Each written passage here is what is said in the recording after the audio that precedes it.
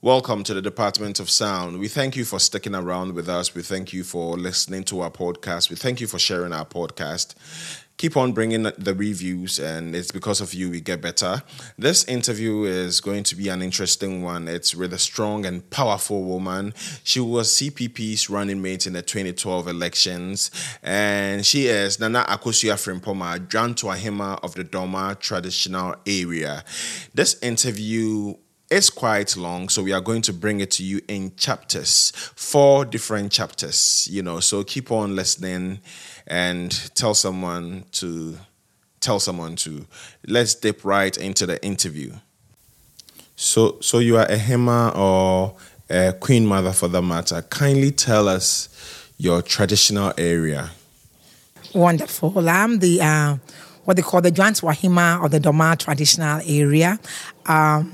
That is in the Doma district, and that means the Doma, Boma, Tra, and Abisim. So it's the traditional area, the Adwoa-Ahima of the Doma traditional area.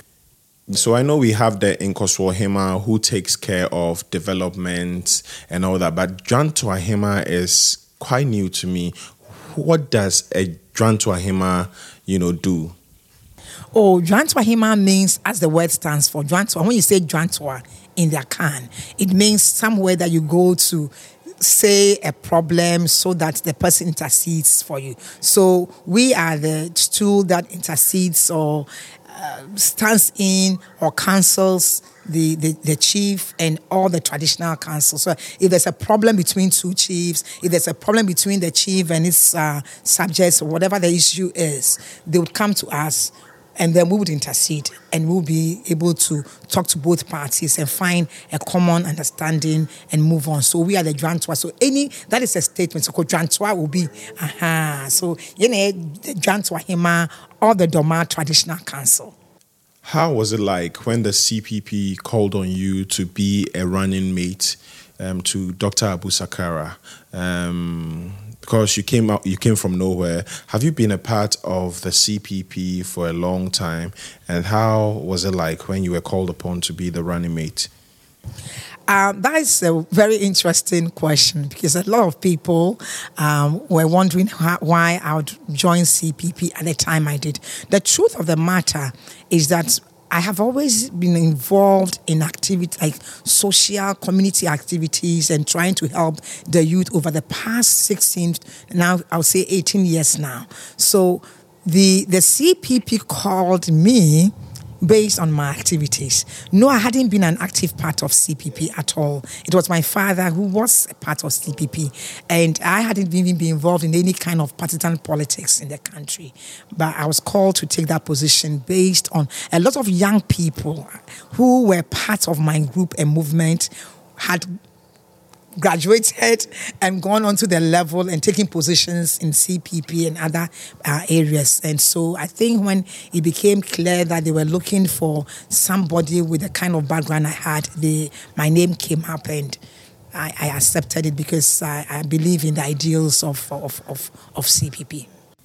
But don't you think that they wanted more women, more powerful women like yourself to be part of their team? Precisely, that's the point I'm saying. That's why I said when it came up that they needed somebody with my kind of ideals. They needed a woman, they needed someone that had the social, who was with the people, and somebody that understood the needs and concerns of the Ghanaian youth and Ghanaian people. And I just think that my name came up, and they thought that this is somebody that could do the job. So they called me, and I just accepted it because, like I said, I'm already out there looking for an avenue. I've been doing this by myself as an individual, and I felt like this is an opportunity to be able to do more on a larger platform to affect the lives of people, because at the end of the day, people don't want to do politics. However, whatever we like, whether we like it or not, we are being led by politicians. And if we woke up today and the country is at war, it is as a result of that. So it is important that we all get involved. For a while now, from 92, if I'm right, it's just been two parties. If it's not the MPP, it's the NDC. Did you have hope when you were called upon to be a running mate to to Dr. Abu Sakara for the CPP, did you have hope that the CPP was going to win that general election?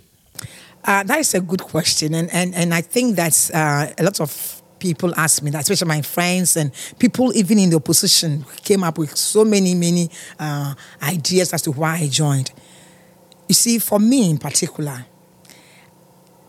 joining CPP was just like a next step or another step to what I was doing in the past. When I meet a young person in school, staying home, a school-age person, who is out of school and I step in to help the person, my thoughts don't even think of, can I help the person to the end?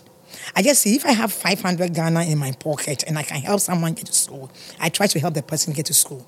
What happens next time, I don't want to think about that. The only thing is that you just do what you can do at a time. It is not about the siren. It is not about necessarily sitting there. It's the platform to be able to voice your ideas. It is the platform to be able to let people listen to you. You understand? It is not about, if you get there, all the better. But it is a step. As you just said, CPP hasn't been there for a while. Young people of this nation, especially the youth who have the energy, haven't even heard about what CPP, don't even know what CPP did as a party because there's only two parties. They don't even know that the NDC itself was built on the strength of CPP, that most people of NDC today are CPP people in NDC. So when NDC is a new party that came out of the PNDC, so when they decide to go for the party politics or the democracy, whatever we have today, they then set up NDC. But you can't set up a party in vacuum. So the people who joined, most of them were CPP people. So if you ask me that question, yes, we all knew that and we still know that today, but that shouldn't stop us from doing what we know is right. You know how society works. Otherwise, slavery would still have been there and everything will still be there. There must be a point in life that you must believe in something. And if you don't think that what you believe in is being done, you must take some steps. So for me, the answer is clear. I did not think through it. And until today, any regrets? None whatsoever. Because we all must do what we believe we can do at a time that we must do them. What happens after should be as a result of. Yes. And I'm not saying this because I am in your presence, but I personally think that Dr. Abu Sakara is very smart. He was filled with so many good ideas. You know, he would have done some good for Ghana. And, how was it like working with such a man? That is so great. You have to, you know how even from a distance, a lot of people will see, he's really presidential, he's this. But that was not it. There's a certain humility that he has. And I haven't seen somebody from that level that really can listen to people. Whatever you discuss with him, whatever ideas you have, he just absorbs them as long as he knows he's going to work for the cause and the good of what we all believe in, which is to make Ghana work again. You understand? We don't believe Ghana is working now. And he says Ghana must work.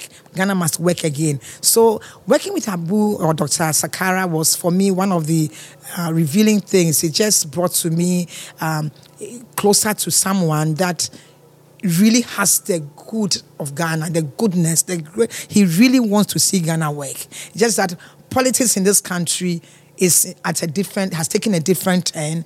And it is my prayer and my hope and my strong resolve and belief and everything that the Ghanaian youth will take over the power, not power in terms of ruling, but power in terms of control, as in directing where the country moves.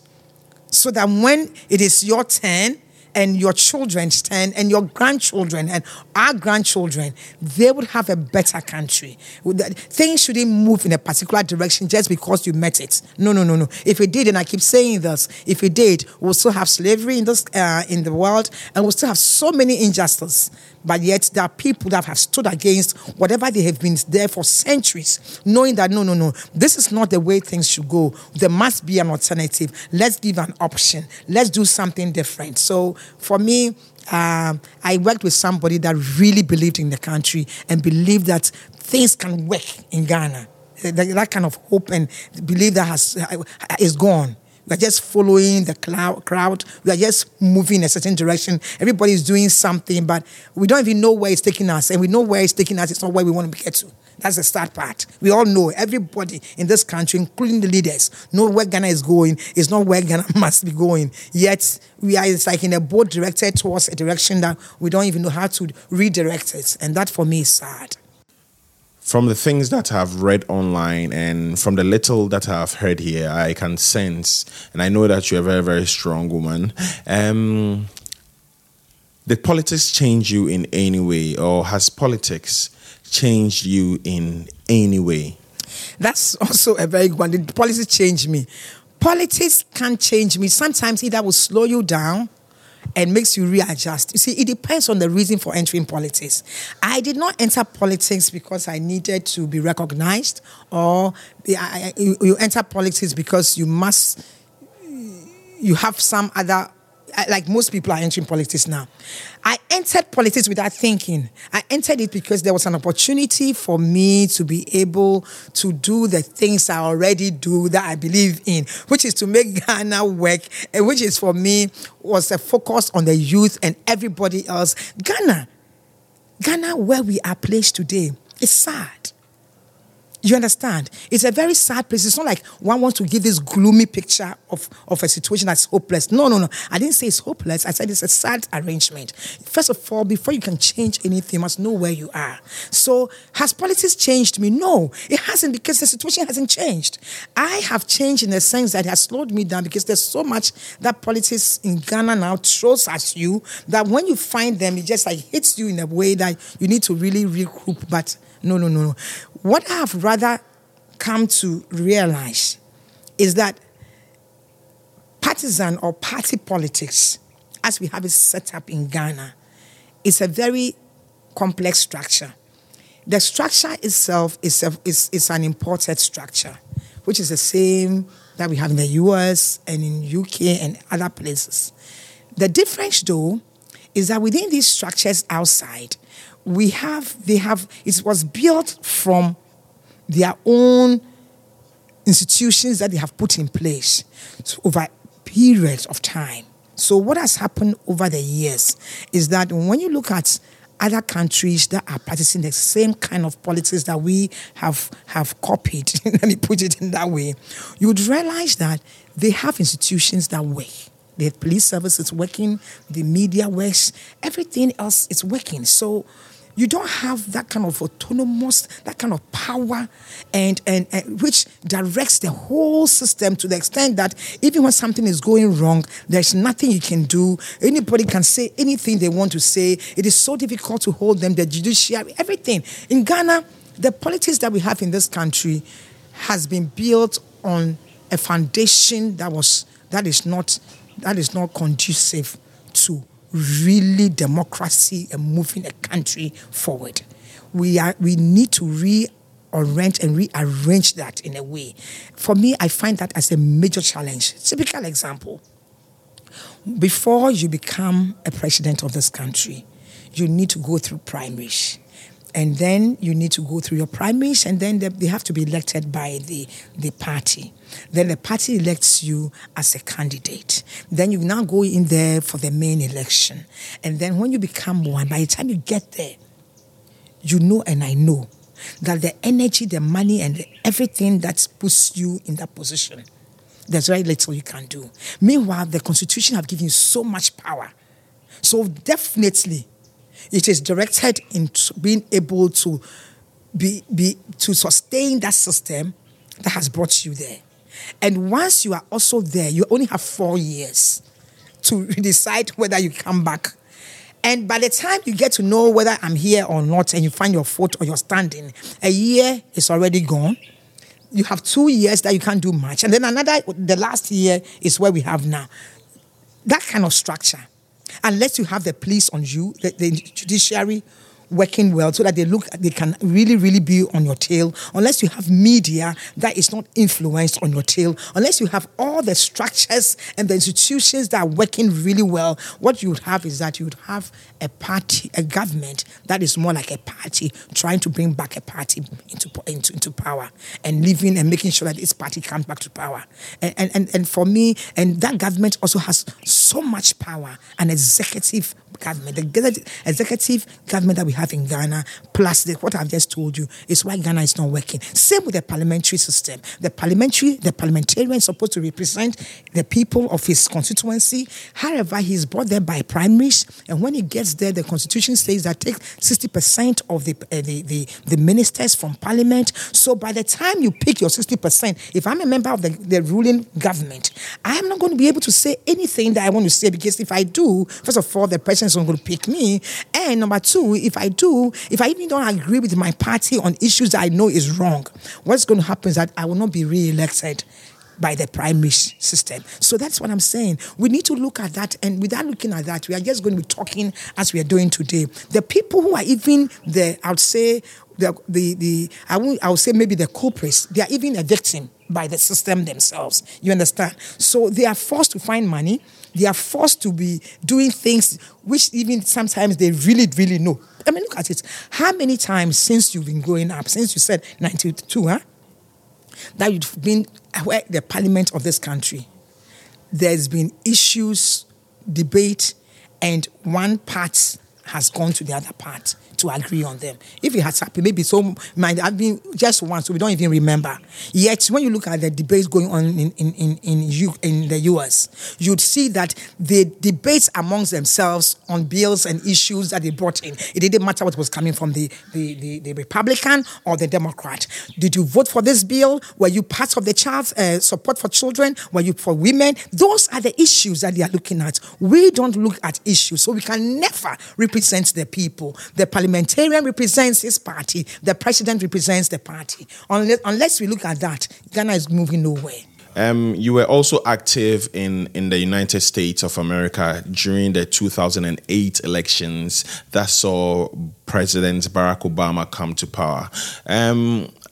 We want to know how you became a part of his campaign team and some of the experiences that you had during this time of your life. Okay, great. Yes, I was. I was very, very active. More, I'd go beyond active in there. We were part of the system. We'd say that we're part of the people that turned Virginia blue. The reason why I was there with my daughter in school, and my kids were there, so I'd gone there to just give them the kind of support that, for teenagers and young people, it gets to a point where you need to go give them more than just a moral support. So I was there for a while, about a year, 2 years to 3 years. And just about that time, the politics in the US started. Because I wasn't in politics in Ghana then, but like I told you, I'm always one of those people who believe in some issues, and I believed that it was necessary for a black person to take that stool. It didn't matter to me, and fortunately for us, we had somebody that was good. So it was important that we all help bring that thing up, because for me, I don't want to say this, but I believe that I saw Barack Obama as the Jesus of the Christians. And why am I saying that? The psychological barrier that we all have as a people, both from the whites and the black.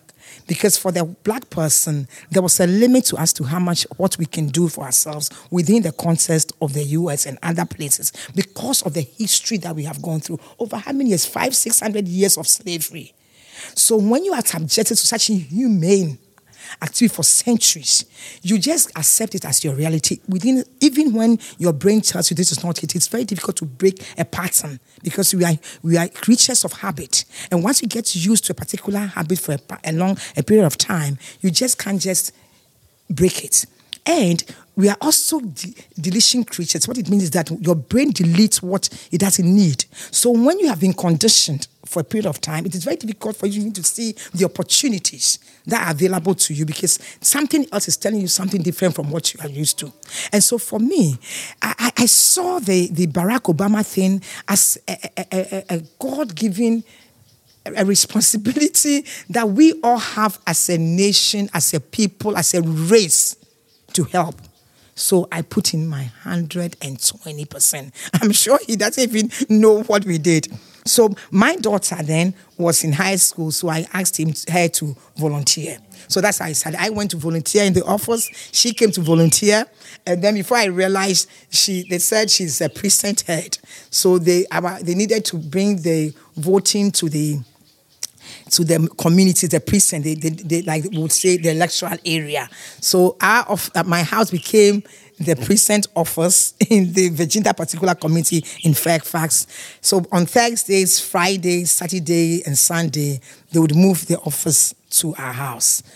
Yes. So from there, we did the door-to-door campaign. People would come in there, come and take the brochure, go out, come back. So that's what happened. The two people would come to the house, bring their boxes. On the box to write the Fort Sapon. Okay, they made it like it's a war. You understand? So they'd come in, and for me, we did that till the day of the final election day. Everything we did that. So.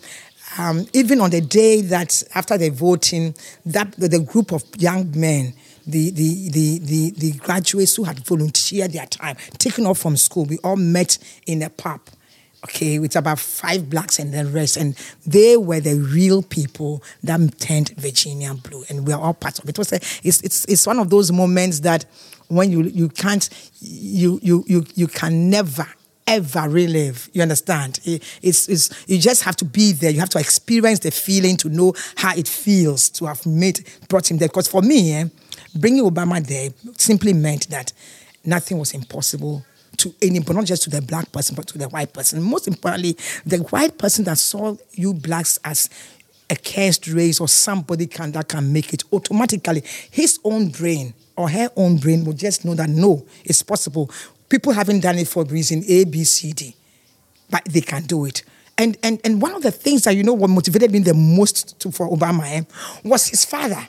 Anytime I saw the face of the father and I saw that flat nose, that very dark skin, oh my God, I said, no. This is not like a common, but this is an African man like my uncle, like my own brother. You understand? It's like, it's one of you. So we worked hard. There was a time that when O'Reilly was supposed to be the deciding factor between Obama and Hillary, we went there. I drove 5.5 hours with my daughter.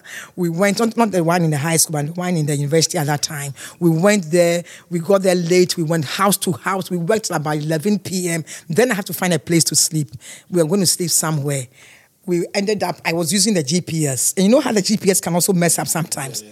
They took us to a house that was not the actual address. We got down. My daughter came from the car. I was just getting ready to come out, and something just told me. I said, Margaret, get back in the car and close the door. I don't know why I said that. So she entered the car, closed it, because I thought the woman had spoken to the woman. And I felt like if that was the house, that time that we got there, that should have been at the gate or something. It was taking a while for her to come out. And I was parked at the garage, I said, Margaret, get back in the car. By the time she got back from the car, she got back into the car. And I just called the woman. I said, listen, she said, no, but I'm standing at my gate. I said, no, we are in the wrong place. And it was so dark. So I was trying to reverse. Then I saw somebody open the garage door. You wouldn't imagine how huge the dogs were. And the guy had a gun, okay? I reversed. I opened. I was so afraid that he might start shooting. I opened the door. I said, sir, I'm lost.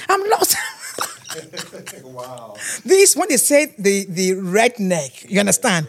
They had a boat there. There was their home. I had gone to the back door, sort of. So he could have shot me freely. Yeah. So I reversed quickly out of his yard, and I shouted from that. So let me start shouting before he even shoots where somebody can. I said, I am lost, sir. I'm lost. I couldn't sleep the whole night. Wow. I had nightmares. I said, my God. So from that, the next day we slept in the hotel. That's how I got afraid I was. Wow. But for me, that was an experience that I will never forget. And from then, we did so many things for Obama. And that is why when I came back in 2008, I was really vimmed and ready to work. And then for no reason, I was called to do this in 2012. So basically, I have it in me. It's not because of CPP. I believe that when you believe in something, you must do it. And when in your own small little way, you must contribute. So it's just my way of contribution when I'm in politics. I'm not in politics for the reasons that Ghanaians are in politics for, or think people are in politics for. And I don't blame them, because you can see young people now enter politics and immediately they enter politics. They've never worked before. They own homes, they own houses. It's sad. It's pathetic. You understand? Mm-hmm. And I think the institutions that are not working, the institutions were working, somebody must answer. How did you make money to buy this house? How did you make money to buy this vehicle? That is what I mean by the institutions not working. You can't do that in any part of the world that's serious. They would investigate you. At least your IRS, your taxes must tell how you made that money. If you can show that you have paid enough taxes, made enough income, you can't own that property. It's not possible, but not in Ghana. So that's what I meant by the institutions are not working. And once they're not working, you don't have those structures, and you have that kind of executive power and the kind of political system you have, it is nothing but the equation ends to corruption, and it's corruption with impudence. Impunity. People will just not listen to you. They don't care. They will say anything because they must sustain what they have. You understand? And they have a responsibility to the people who have brought them to where they are, to continue with that. And so you can't even continue to blame them either. We must change the system to be able to do something. And do you know the easiest way to change the system? Put MPP, NDC for a breathing space. Give them a period where they can be friends and they can go back and just realize that, apparently the Ghanaian cannot be taken for granted. And then we will force the system to work. That's one of the ways to change the system. And with that, we come to the end of the first chapter of our interview with the CPP running mates for the 2012 elections, and also Dwanto Ahima of the Doma traditional area, Nana Akosua Frimpoma. Chapter 2 will come to you very soon, so stay tuned and keep on listening to the Department of Sound.